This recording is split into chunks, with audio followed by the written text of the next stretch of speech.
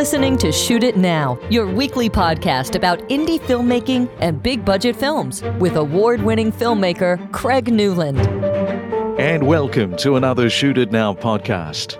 My guest today is Norbert Keil, a German filmmaker who is based in the city of Munich, operating an independent film production company. Norbert, welcome to Shoot It Now. Thank you, Craig. It's great to be here. Well, nice to have you on. First question, what has been happening with filmmaking in Germany and how difficult has the virus been on the industry there?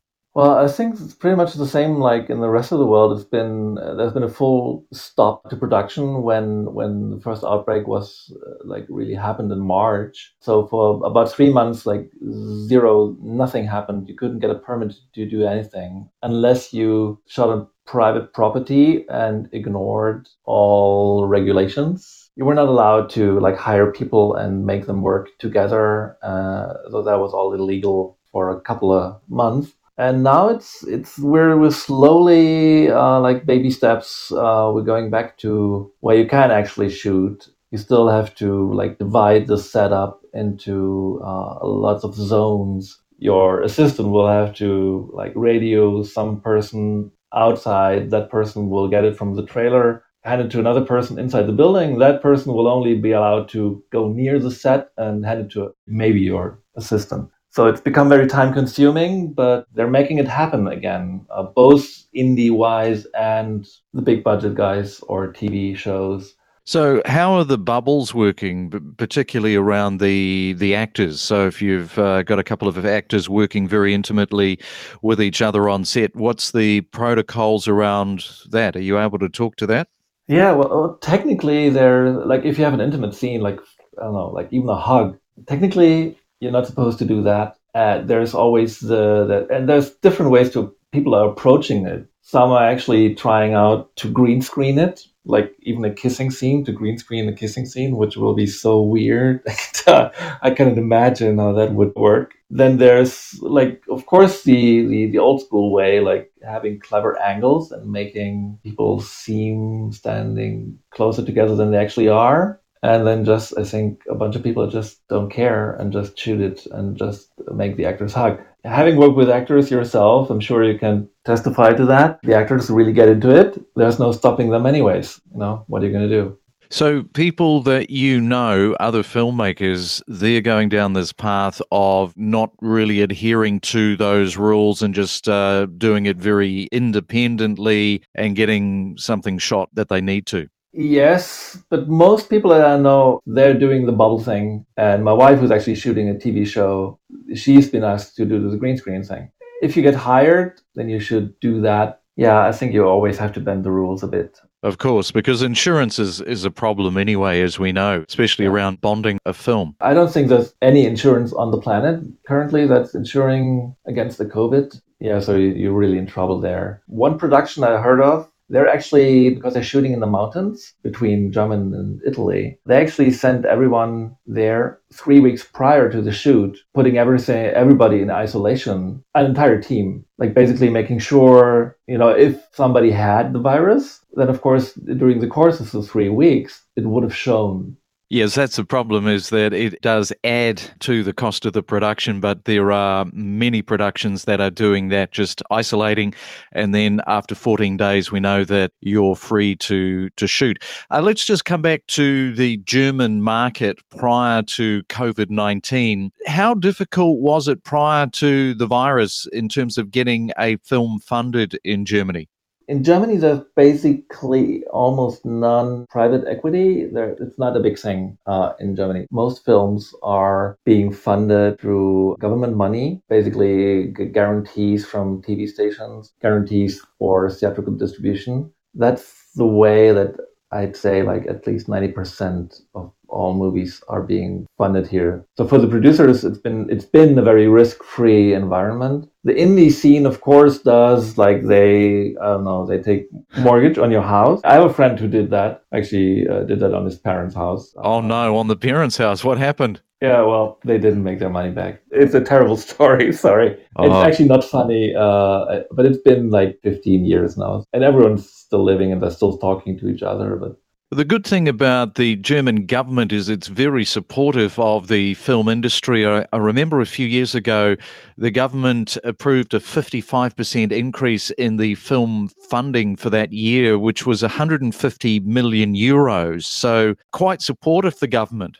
Yes, very much so. Both for local and international product. The thing how the German funding always works is if they give you like 200K, you need to spend 300 in the state that they're giving it to you. So you need to bring only 100 yourself. If you can, basically, if you have that, that will give you the rest. They might give you up to two-thirds of the budget. Like you said, the budgets are insane. The money that's there from the state side. Every state in Germany has its own funding. And there's the German-wide funding as well. Then and that's interesting for international productions. If you have a German co-producer and you spend at least a quarter of your budget in Germany, they will give you up to, I don't know, 4 to 10 million for your project. That's not talking indie anymore, of course. Traditionally, Germany has been a strong country for a number of co-productions between different countries. And I think obviously the way that the filming fund is set up, that's very attractive for international co-pros to get going. Yes, totally. Because you can get so much money. And if you have a certain budget level and you fulfill a number of points, you get automatic funding from the state, as long as you have a local co-producer, of course. So let's start at the beginning, Norbert, the beginning of your film career. How did you get started? Oh my God, how did I get started? That was so long ago. I've been making short films since I was in high school. When you were forced to edit on 2 VHS recorders, yeah, so I always wanted to make films and tell stories and get people engaged, trigger emotions, because that's what I always loved about going to the movies myself. Like, it triggered my emotions. So I did short films all my life, and then I got into movie marketing to make a living. And then something very important happened, like a short of mine got selected for Midnight Madness at the Toronto International Film Festival. And that was at a time when TIFF didn't have a short program for international shorts. They only had Canadian shorts. So I was like, in 25 years of TIFF history, I was like one of 4 exceptions that they had made. So I got to fly to Toronto. The film was shown at TIFF, and the connections that I made there actually were instrumental in bringing my first feature, Replace, closer to being made. And like Colin Geddes, who used to program Midnight Madness, is one of the co-producers of Replace. He and his wife, they helped me so much in making this happen. Yes, in 2017, your film called Replaced is your first English language feature. The synopsis reads, Kira's skin starts to age rapidly, her skin dries out and eventually crumbles away. Her life looks like it's going to be cut short in her prime, but then she discovers that she can replace her own skin with somebody else's skin. One film reviewer describes your film as an emotional confrontation of body image, self-identity, conflict, and cultural expectations wrapped in a slow-burning psychological thriller. Wow. So what spoke to you about the subject matter in wanting to create this film, Norbert? I was always terrified, and I still am, of losing control over my own body, growing old. Just fear of aging, it terrifies me every day. I have problems with my back since I was a teenager. So I always had that issue of pain and not being able to do certain physical things. That might be the reason for it. But yeah, basically Replace for me is about the fear of growing old and watching your body crumble away, give way, not function the way you expect it any longer. And I think most of us would be really tempted to do a lot of very nasty stuff if they could stop their body's slow demise. Slow demise, that's certainly what happens in the film. Yeah. The film festivals seem to have loved your film. I think you got into around 16 festivals, including Fantasia and Fright Fest. Tell us a little bit about the roller coaster ride that you've been on with the film and the way that the festivals were beneficial for the way that you got your film out there and watched. What can I say? The festival tour that I did with Replace was one of the best things in my life. Being able to watch the film with an audience who actually came to see what you created is so amazing. And hearing their thoughts, however critical they might be, and you can learn so much and you can grow so much as a filmmaker. Reviews are what count, and good word of mouth and fans, people will follow you and look out for what's that guy doing next.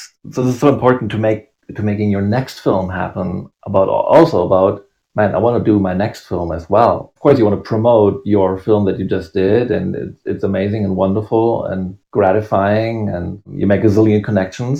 But those connections might always help you to pull off the next project. In terms of genre, psychological thrillers, the interpretation of an audience getting taken on this roller coaster of a ride, how surprised were you, particularly at film festivals around the Q&A after the film, getting the opportunity to talk to the audience and having some of their thoughts come back to you, and you know that they've just picked it up and run with it in a different direction to how you imagined the film? But that's the cool thing, right? You go to these festivals and you hear people's perceptions and thoughts on what they take away from the film. Yeah, and sometimes it's the weirdest stuff. Like, I think one of the funniest things that I heard was, I really didn't like the ending. Why didn't they just go on the bike and get on the bike and drive away? Yeah. And I was like, okay, that would have been rather unspectacular. But what I really liked about it, that person obviously cared so much. He did. Like, he was like, I was really furious at the ending, no, I didn't like that. Why couldn't they just, get on the bike and just leave? And you wrote the screenplay with Richard Stanley. Talk me through the process of working with another screenwriter who is also a director, and how your workflow operates in that dynamic. The project, when it first originated, it was a German script. And with my producer, we thought we wanted to do this in German. And it became pretty clear pretty fast that was not the wisest way to go about this. So we said, okay, we're going to do this in English as we developed the script. So pretty early on, we did an English version, which totally sucked. The translation was terrible. Then again, I'm not a native speaker, so we were looking for someone to polish the script in English. And then again, like Colin Geddes, he said, like, man, you really should look for someone who also might be able to bring experience and bring more than just a polish to the table. And of course, as a screenwriter, and especially if you're doing your first English language film, you're at least I was a bit scared, like, man, someone's going to take my script away from me. And so when Karim Hussein, who's a friend, he's a DP, suggested, why did you ask Richard? And I'm like, Richard who? And then he said, Richard Stanley. Like, I just shot a short with him, and he did a documentary with him. And I was like, get out of here. I was like a fan, I still am, of Richard's work since I was a teenager.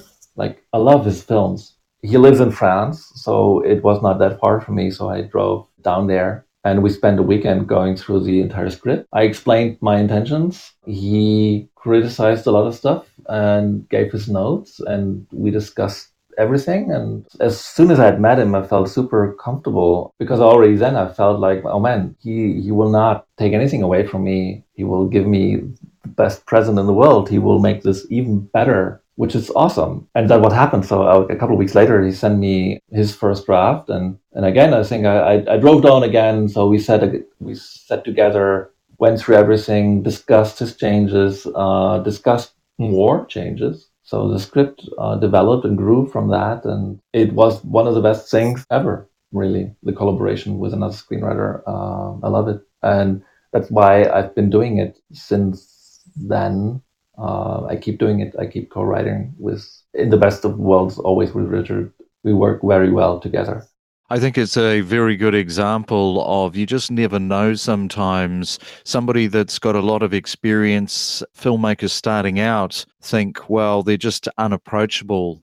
Why would they be interested in my project? But unless you pick up the phone or you sit in front of the computer and ask the question, they may very well be interested. They may respond to the material, and suddenly you find that you're engaged with some dialogue around meeting up with this person, sitting down, having a coffee, chewing through what your story's about.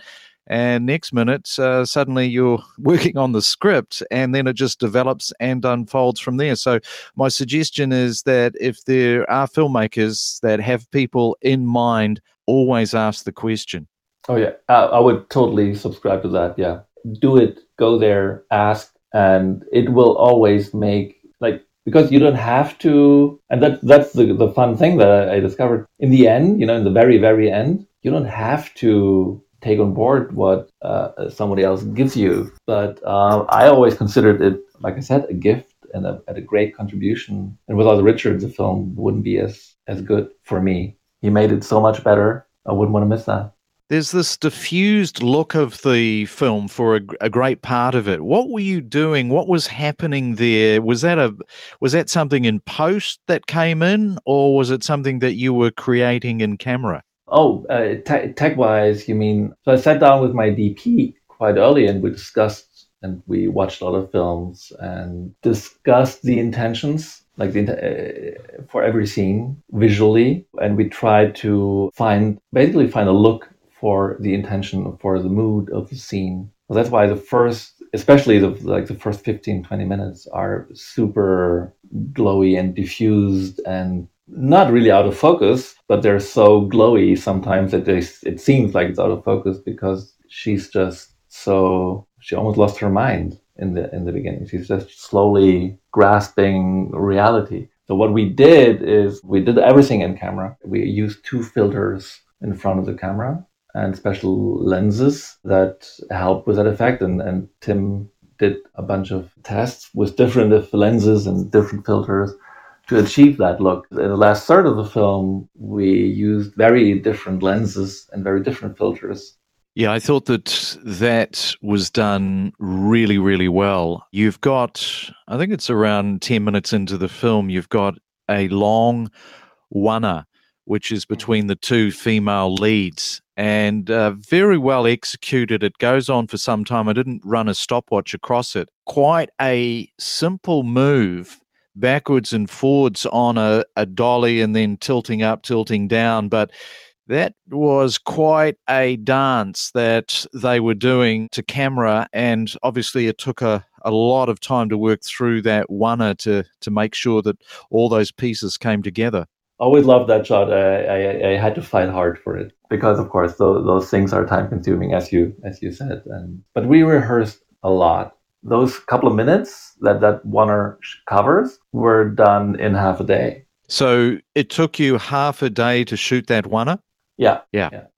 And coming back to the workshopping with the actors, how much of that did you do before you went into production? Again, I got really lucky with finding Rebecca, and we had auditioned 200 actresses before we selected Rebecca. She was very eager to come over quite early. It's a one-woman show almost, the film. The producer agreed that if she would agree to that time not being paid fully, so we only had to pay for her like a living expenses. So I had the amazing luxury of talking through every scene and talking about everything. And she already came prepared with a life history of that woman, a zillion things that I had never written, Richard had never written, and she had just come up on her own with it, which was brilliant, a brilliant foundation to work with. And then we rehearsed. Physical rehearsals went on for 2 weeks with Lucy and her.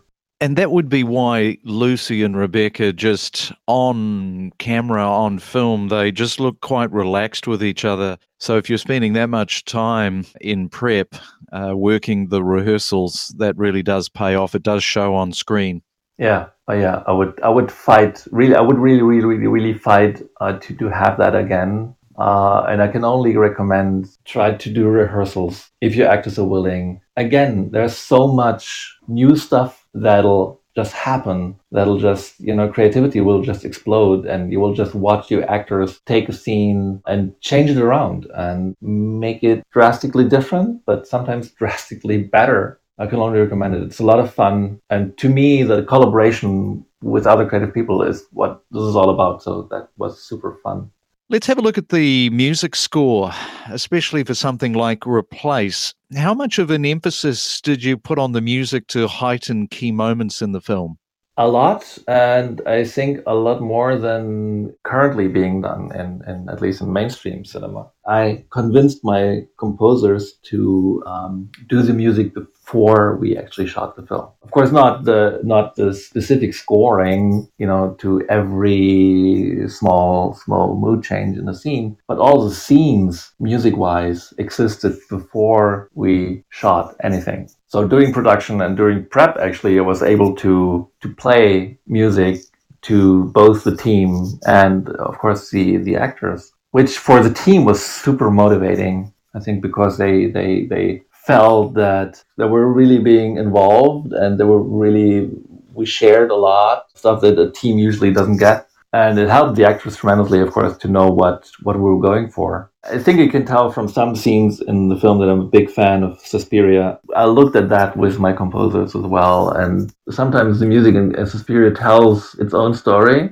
I tried to use that concept for a couple of scenes. It was quite interesting to work that way because, usually the music is only, in quotations, supportive, but not telling its own thing. So, with the music and being able to bring that in so early, as you mentioned, you did your workshopping, your rehearsals so early.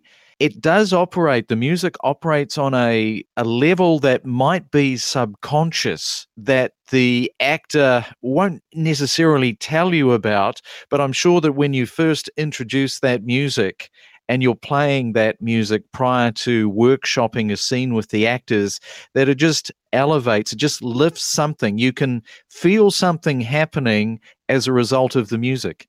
That's true. As I remember Kira in the film, approaches her first victim. I played the music to Rebecca, the actress, before, during rehearsals, because she always wondered, okay, how would this happen? How would this whole scene feel? Would it be very, slam bam, like the slasher version of Born Supremacy fight, or how would it be? And I played that music to her, and I was like, okay, your character is actually the total opposite of the music. So the music is very super fast and super driving. It's basically music's what's in your head. I think that was the moment when she understood what I was going for. That's when she was able to really, really slow down as an actress and just take the flow very, very, very, very slowly. So in that case, that really, really helped to illustrate the point.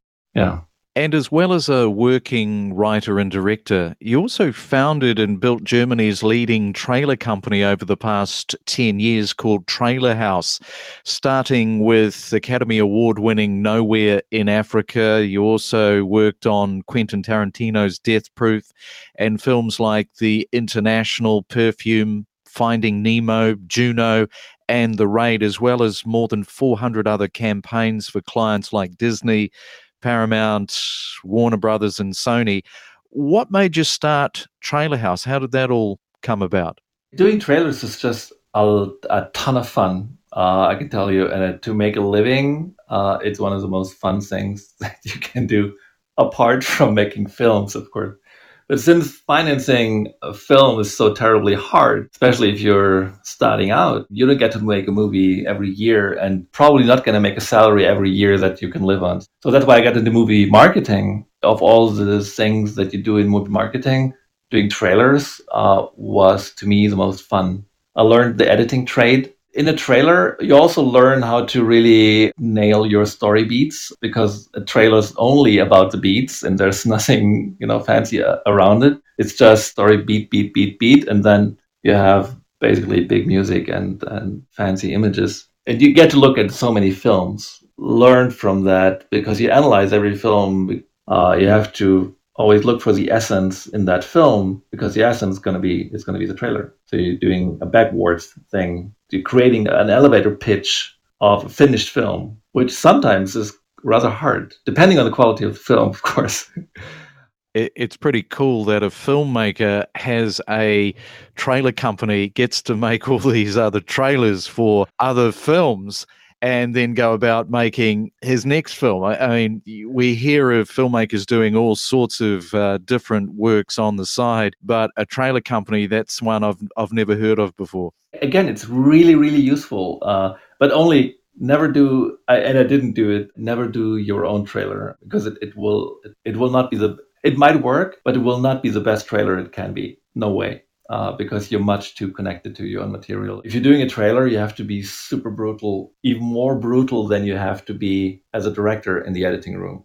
So working on the marketing side, that would explain the poster, because the poster for Replace I really liked. I thought that was beautifully done for its simplicity, and can imagine that went through a lot of revisions before it landed where it did. So obviously poster, marketing, trailer, all those pieces, very important process for you to get the imagery right.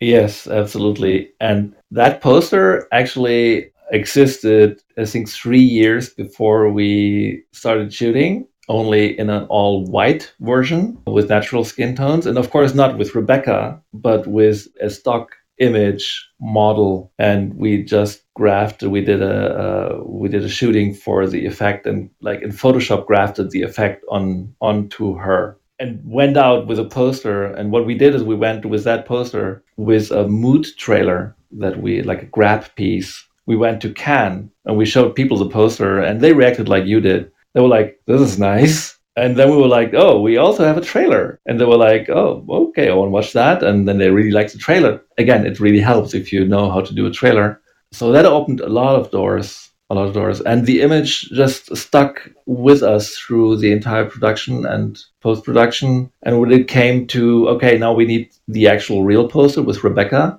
we gave it to a graphic designer, and they did an exploration. They came up with actually an additional 20 other potential posters, but everyone, including the graphic designers, agreed that the original one just grasped the idea of the film.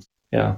And if people are wanting to see that, we'll leave that in the show notes, the poster and also the trailer. Norbert, what is your next feature?